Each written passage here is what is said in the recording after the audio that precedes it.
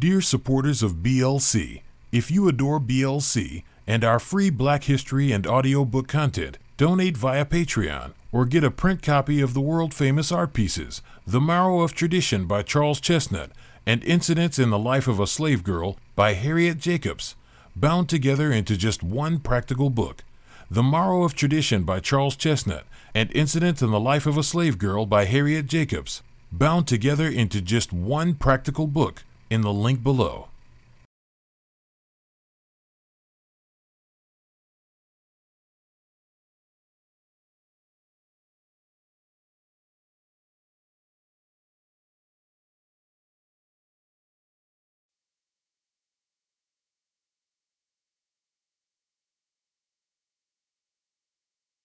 Friends, we are certainly very happy to see each of you out this evening. We are here this evening for serious business.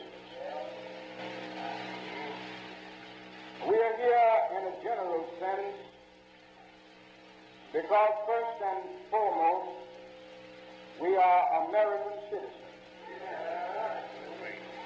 And we are determined to acquire our citizenship to the fullness of its meaning. We're here also because of our love for democracy, because of our deep-seated belief that democracy transformed from thin paper to thick action is the greatest form of government on earth. But we are here in a specific sense because of the bus situation in Montgomery. We are here because we are determined to get the situation corrected. This situation is not at all new. The problem has existed over endless years. For many years now, Negroes in Montgomery and so many other areas have been inflicted with the paralysis of crippling fear on buses in our community. So many occasions, Negroes have been intimidated and humiliated and oppressed because of the sheer fact that they were Negroes. I don't have time this evening to go into the history of these numerous cases. Many of them now are lost in the thick fog of oblivion. But at least one stands before us now with glaring dimensions. Just the other day, just last Thursday to be exact, one of the finest citizens in Montgomery, not one of the finest Negro citizens, but one of the finest citizens in Montgomery, was taken from a bus and carried to jail and arrested because she refused to get up to give her seat to a white person. Now the press would have us believe that she refused to leave a reserved section for Negroes. But I want you to know this evening that there is no reserved section. The law has never been clarified at that point. Now I think I speak with legal authority. Not that I have any legal authority, but I think I speak with legal authority behind me. That the law, the ordinance, the city ordinance has never been totally clarified. Mrs. Rosa Parks is a fine person. And since it had to happen, I'm happy that it happened to a person like Mrs. Parks. And nobody can doubt the boundless outreach of her integrity. Nobody can doubt the height of her character. Nobody can doubt the depth of her Christian commitment and devotion to the teachings of Jesus. And I'm happy since it had to happen. It happened to a person that nobody can call a disturbing factor in the community. Mrs. Parks is a fine Christian person, unassuming, and yet that there is integrity and character there. And just because she refused to get up, she was arrested. You know, my friends, there comes a time when people get tired of being trampled over by the iron feet of oppression.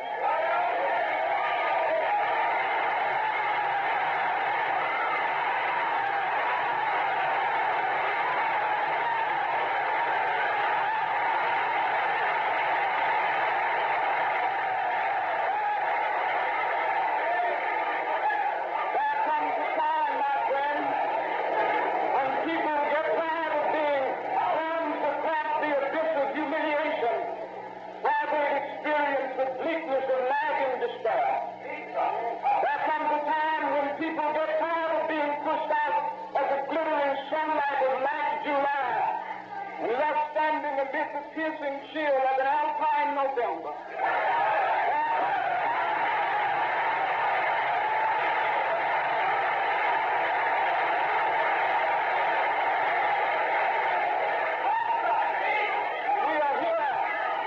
We are here this evening because we're tired now.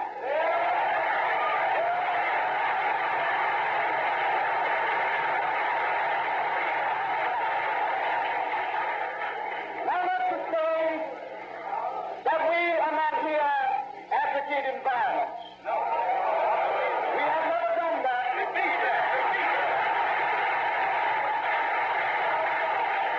I want it to be known throughout Montgomery and throughout this nation that we are Christian people. We believe in the Christian religion. We believe in the teachings of Jesus. The only weapon that we have in our hands this evening is the weapon of protest. Certainly this is the glory of America without its faults. This is the glory of our democracy. If we were incorporated behind the iron curtains of a communistic nation, we couldn't do this. If we were dropped in the dungeon of a totalitarian regime, we couldn't do this. But the great glory of American democracy is the right to protest our rights.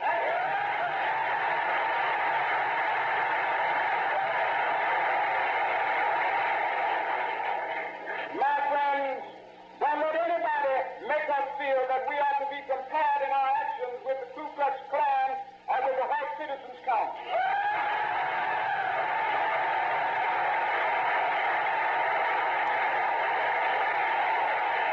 There will be no crosses burned at any bus stops in Montgomery. There will be no white persons pulled out of their homes and taken out on some distant road and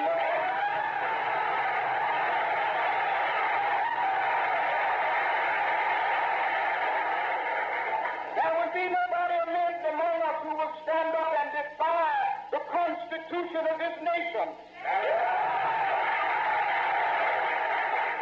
We only assemble here because of our desire to see right exist. My friends, I want it to be known that we are going to work with real and bold determination to gain justice and the justice in this city.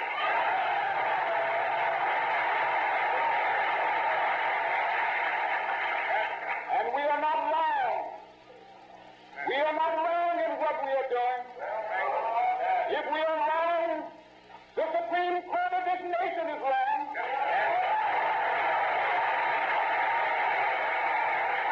If we are wrong, the Constitution of the United States is wrong.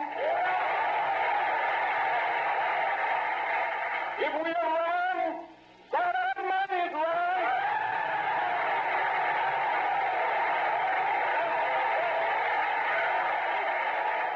If we are wrong, Jesus of Nazareth was merely a utopian dream that never came down to earth.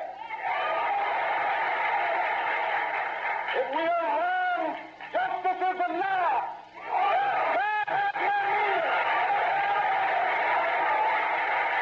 And we are determined here in Montgomery to work and fight until justice runs down that water.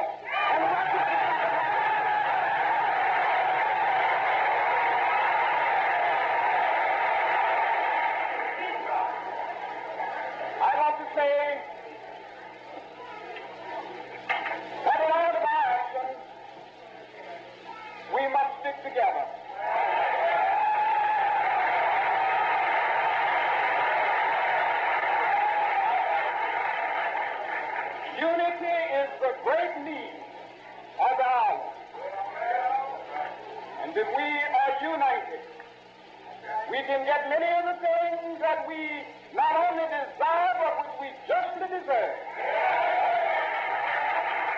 Don't let anybody frighten you. We are not afraid of what we are doing, because we are doing it within the law. There is never a time in our American democracy that we must ever think we are wrong when we protest. We reserve that right.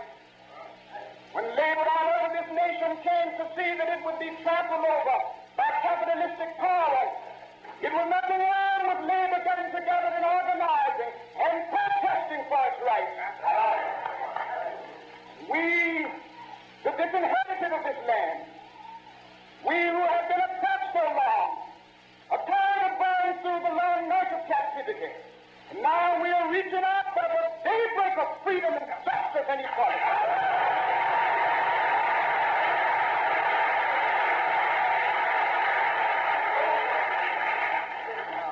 May I say to you, my friends, as I come to a close, just giving some idea of why we are assembled here,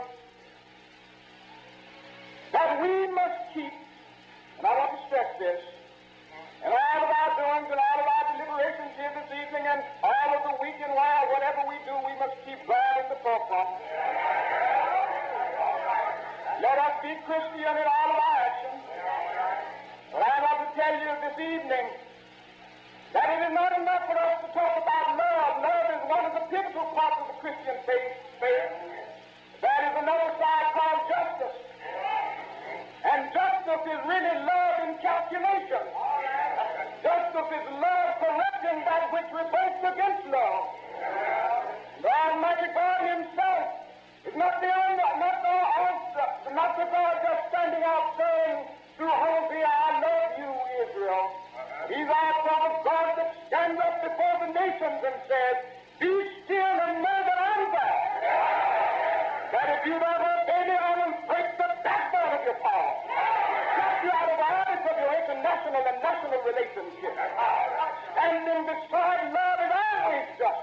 And we are only using the tools of justice. Not only are we using the tools of persuasion, but we've come to see that we've got to use the tools of coercion. Not only is this thing a process of education, but it is also a process of legislation.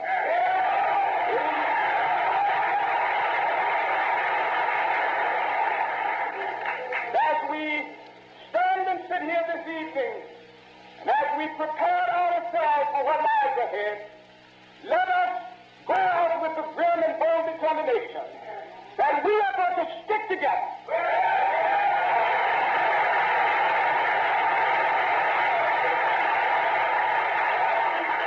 We are going to work together.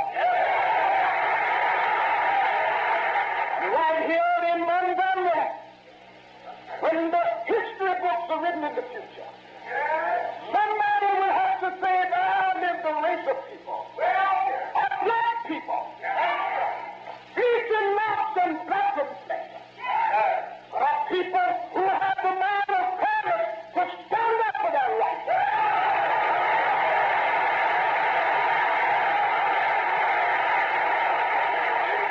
And thereby they injected a new meaning into the veins of history and of civilization. And we are going to do that. God grant that we will do it before it is too late. As we proceed with our program, let us think of these things.